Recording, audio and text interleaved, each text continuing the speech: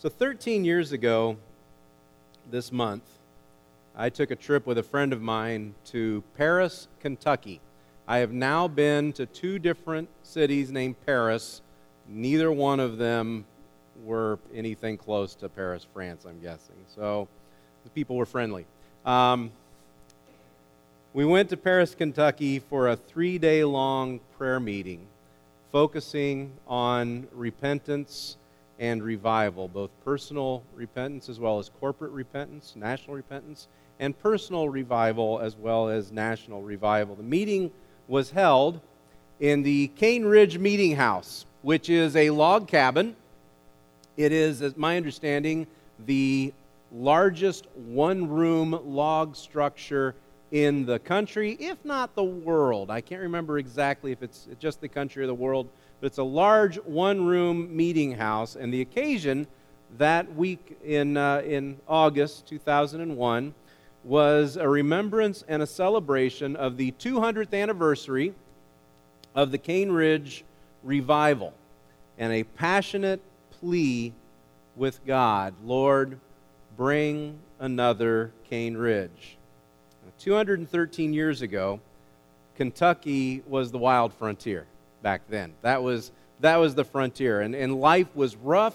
You depended on your neighbors, you depended upon your family, you had to take care of each other, you had to stand together, and preachers were few and far between. Yay! There weren't that many preachers out there, and so church was done a little bit differently, and churches would get together from time to time and celebrate the Lord's Supper together. And so in August of 1801, in Cane Ridge, the Presbyterian church there prepared a weekend-long communion celebration led by their preacher, a guy by the name of Barton W. Stone. Communion then, again, it was very different than it is today. It was not weekly. It was held whenever they could get together and have an occasion. And it was a community event. And so the Cane Ridge Church invited all the neighboring churches. They invited Baptists, they invited Methodists, they invited all the neighboring churches to come together and join them for this weekend-long celebration. And with all the other churches coming, they thought maybe they would have somewhere between 20 and 30 families show up to take communion.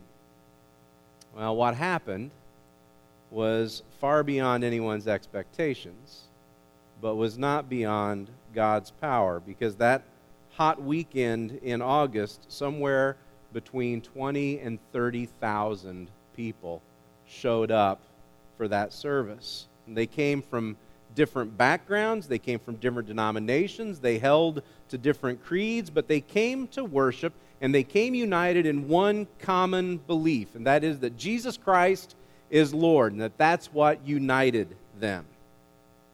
So the church you're sitting in today traces its heritage in part back to that revival. And here we are 213 years later, and there are thousands of churches all across the country, all across the world, that trace our heritage back to that revival and those early frontier Christians and the freedom and the faith that they found together. So when we ask a question like, why do we do it like that?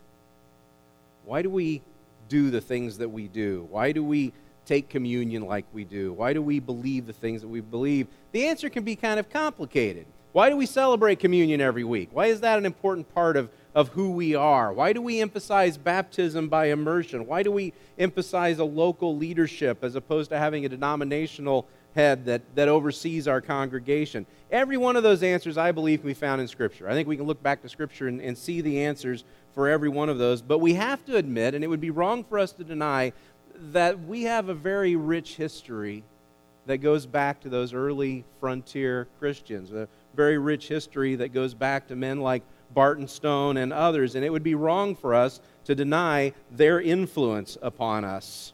It's an important part of who we are. It's an important part of our history, and I think it's an important part of our future as well. See, deep in the history of our church is a desire that we still have today, a desire for unity in the church. I tend to think of myself as a realist, a Christian realist. You know what a realist is? Well, you know what an optimist and a pessimist is, right? The optimist looks at the glass and he says, well, it's half full. And the pessimist looks at the glass and says, well, it's half empty. The realist, like me, says, your glass is too big. You need a smaller glass. You'd be better off with a smaller glass. So I want logical answers to things. I want practical answers. And I read the story of what happened 200 years ago there at Cane Ridge, and I see a miracle. I mean, I see a revival. I see a mighty move of the Spirit of God. But I also, the realist in me also recognizes that there were other forces that came into play that weekend. But God brought those forces together in an amazing and miraculous way.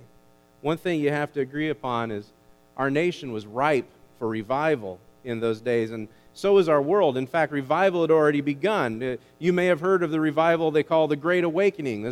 The Great Awakening was happening out east. The Great Awakening was happening in Europe. It was happening in Great Britain. Churches were filled. I remember the story of the Welsh revival during those times. The police in Wales had nothing to do because there were no criminals. Everybody was in church. And so the police in Wales, they formed a choir. They decided that they would spend their time singing instead. This amazing revival was taking place all around the world. And churches were packed. People were weeping and repenting. And America had just survived into its independence. We had just kind of taken control of ourselves and stood for who we were. And now, already in the early 1800s, there was this stirring of this desire for the abolition of slavery, the desire to recognize people for who they are and to recognize the freedom that we have. And out there on the frontier, you had to rely on your faith to get you through. You had to rely on your community. And it didn't matter if your neighbor was a Methodist or your neighbor was a Baptist. It didn't matter who those people were. You called on your neighbors. You called on your friends. Now, the realist in me says that was a big problem because these churches out here on the frontier, meeting in little log cabins like Cane Ridge, those churches were still controlled by the denominational heads back in New England. And those denominational heads out there, they told them what they could do and what they couldn't do, who they could worship with and who they couldn't, and how they could fellowship and how they shouldn't fellowship.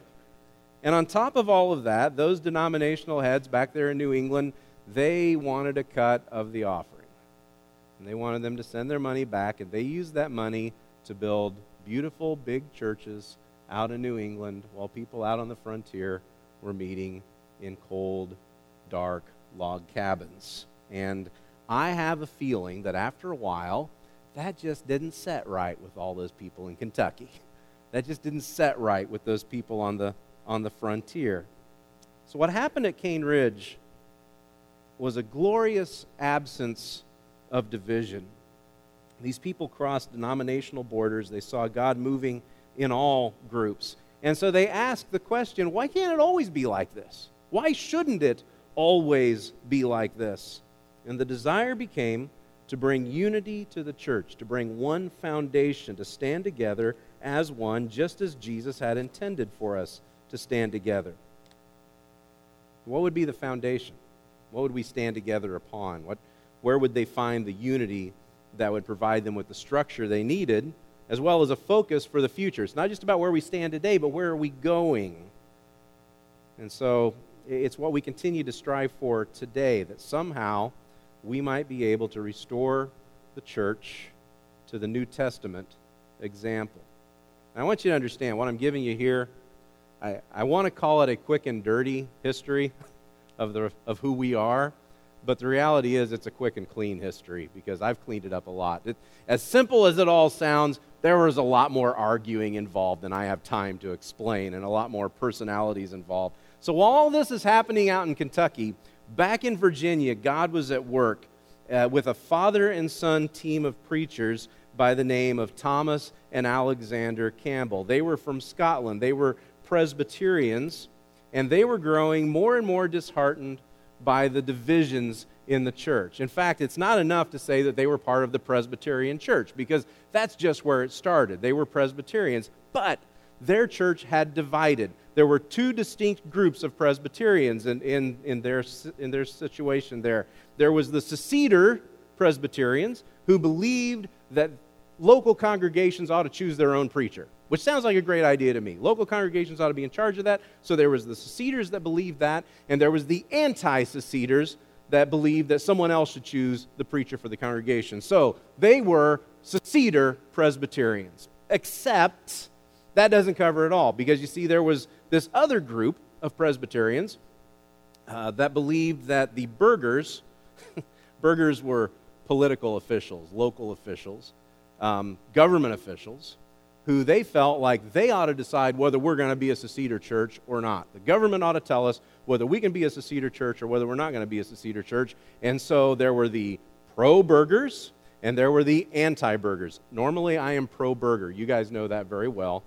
But in this particular case, they were anti-burgher, Seceder Presbyterians.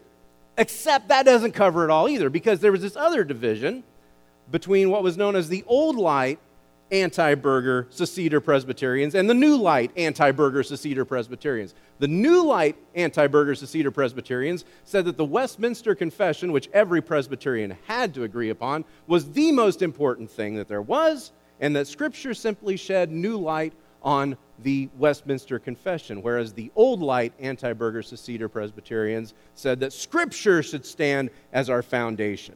And so the Campbells were part of the Old Light anti-burgher Seceder Presbyterian church. Was there any room left on your building to write anything else? What else are you going to put on your sign? Old Light anti-burgher Seceder Presbyterian. Every name, every one of those distinctions is a division. Someone you didn't agree with, and you had to go start a new church because you didn't agree with that person. That's what the word denomination means, by the way. You realize that? Denomination, to divide by name. That's what that word means. And so the Campbells ended up coming to the United States, and they began teaching that this was wrong, that we should all get together, that we should find what we have in common, that we should do away with these divisions, and that we should all stand together. And they were promptly fired. Because you can't do that. And so they struck out on their own to try something new. They said, this is enough division. So Campbell had this idea that the problem with churches was all the extra man-made stuff, denominational divisions, different creeds, different practices. And the idea was, what if we just went back to the Bible? And what if we found all the things that we can agree upon? And what if we built our church upon those things? So they went back to passages like Acts chapter 2, which is on page 912 in those Bibles in the pews. But they went back to passages like Acts chapter 2, and they saw this very simple, primitive expression of the Christian faith. Now, we're going to look at verses 42 through 47 and realize this is the very first expression of the church. This is what they all began to do after Peter preaches on the day of Pentecost, after 3,000 people respond and are baptized. When the church first became the church, what did they do? And you read in Acts chapter 2, beginning in verse 42, and then continue on to verse 47. Luke writes, "And they devoted themselves to the apostles' teaching and the fellowship, to the breaking of bread and the prayers. And awe came upon everyone, and many wonders and signs were being done through the apostles, and all who believed were together and had all things in common. And they were selling their possessions and belongings and distributing the proceeds to all as any had need. And day by day, attending the temple together and breaking bread in their homes, they received their food with glad and generous hearts, praising God and having favor with all the people. And the Lord added to their number daily, day by day, those who were being saved." Now, I want you to notice something important about this passage. There's not a single command in those verses. There's not a single command anywhere in those verses. Nothing says If you're a church, you must devote yourselves to the apostles' teaching. Thou shalt devote thyself to the breaking of bread and prayer. That doesn't happen there. There's nothing like that there. It simply tells us what they did. It simply tells us how they came together, what they focused on, and maybe more importantly to Campbell's perspective, no one told them how to do it. No one told them how to be a church.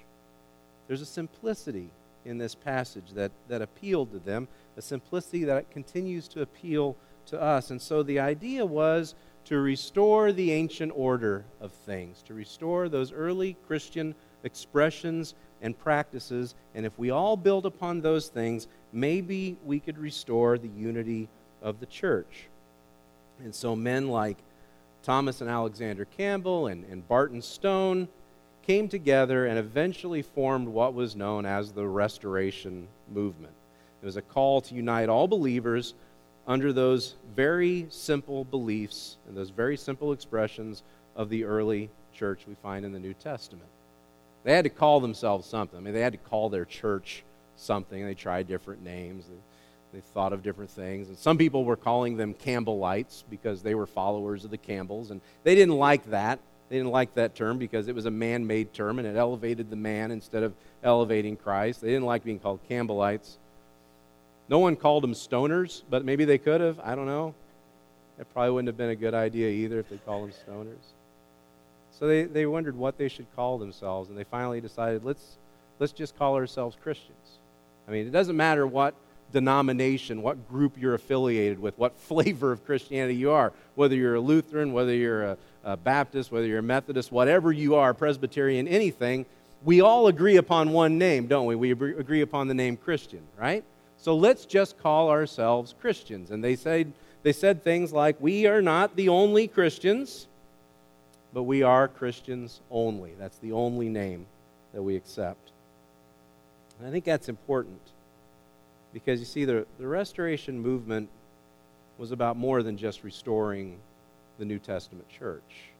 The Restoration Movement is about restoring relationships between Christians, about finding a place where we can agree with each other, finding a place where we can begin, because we were dividing and we continue to divide over and over again over our differences. It's about restoring fellowship between churches, because the reality is we have more in common with each other than we do that which divides us and that which keeps us apart. So let's build on what we have in common, and the very first thing we have in common is Christ. So let's simply call ourselves Christians. That is something I truly believe in.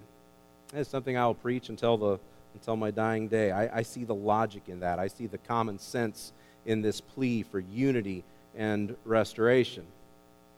But I continue to be a realist. And as a realist, I also have to take a hard look at the reality of where we are, where we've come. The churches in the Restoration Movement rallied around some very key slogans. I've already shared one of them with you. We are not the only Christians, but we are Christians only.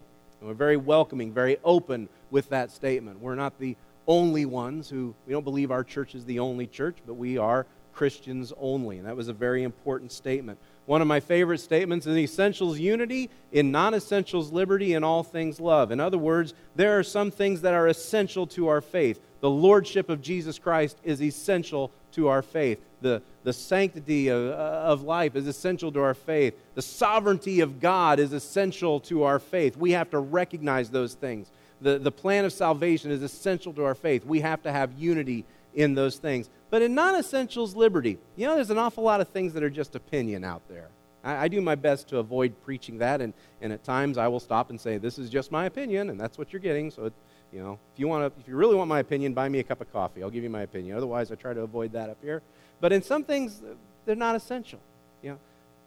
The order of the last times, the plan for the last days, whether you're pre-trib, post-trib, mid-trib, anti-trib, whatever you are, those aren't essential. No one's getting saved because of their view of the tribulation and their view of the second coming. So in those things, we allow liberty. But in all things, even if you don't agree with me, I'm still going to have to love you. Because in all things, I still have to express Christ to you, and I still have to express love. So in essentials, unity, and non-essentials, liberty, in all things, love. Where the Bible speaks, we speak. Where the Bible is silent, we are silent. I hope we actually do that. I hope we realize that we're not here to give our opinions. We're not here to tell you what we think. We're here to express what the Bible says. And in the same way, no book but the Bible. We don't have a second book for you to follow here. We don't have a confession that you have to agree to. We have the Bible, and we stand together in the Bible. No creed but Christ. There is no other thing that we have to agree upon other than who Jesus is. So those are very important and foundational statements. And you realize in those days of division and denomination after denomination, those were radical statements. Those were very radical statements in that world, a world of continued division in the church. 213 years later, here we are. But who are we? What are we like?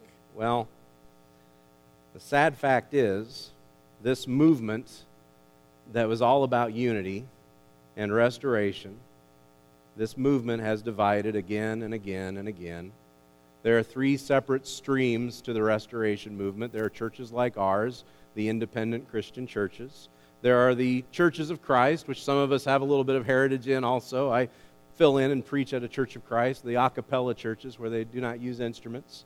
And then there's the denomination of the disciples of Christ. All three of us trace our heritage back through the restoration movement. And along with those three main streams, we also have many subgroups that come into play and many little divisions here and there. And it would be very easy for us to throw our arms up and say, well, that was a nice idea, but it didn't work. Let's find something else. It was a nice idea. It just didn't work. 213 years later, now, there's some amazing things happening in this world. I mean, if you can believe the polls that are being taken about people in America right now and what's happening to their ideas and what's happening to them spiritually, 84% of American adults, 84%, when asked what your religion is, 84% just say, I'm a Christian. They don't use a denominational name. They don't divide themselves up.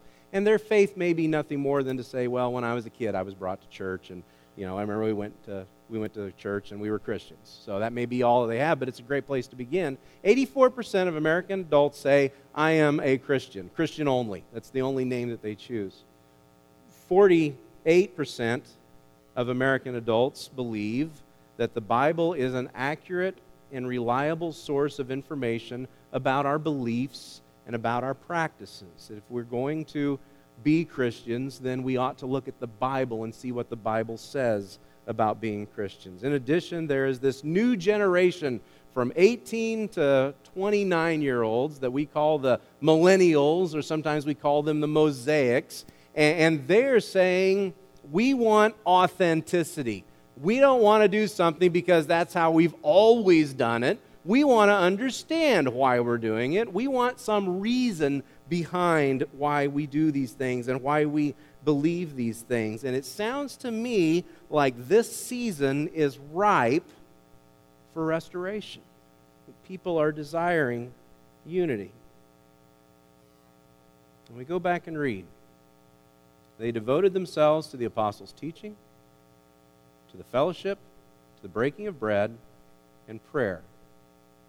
And you realize today, as we have come together, what have we done? We've devoted ourselves to the apostles' teaching. We have devoted ourselves to fellowship. I saw you. You were shaking hands and hugging each other and loving on each other, which was a wonderful thing. We broke bread together, and we have prayed together.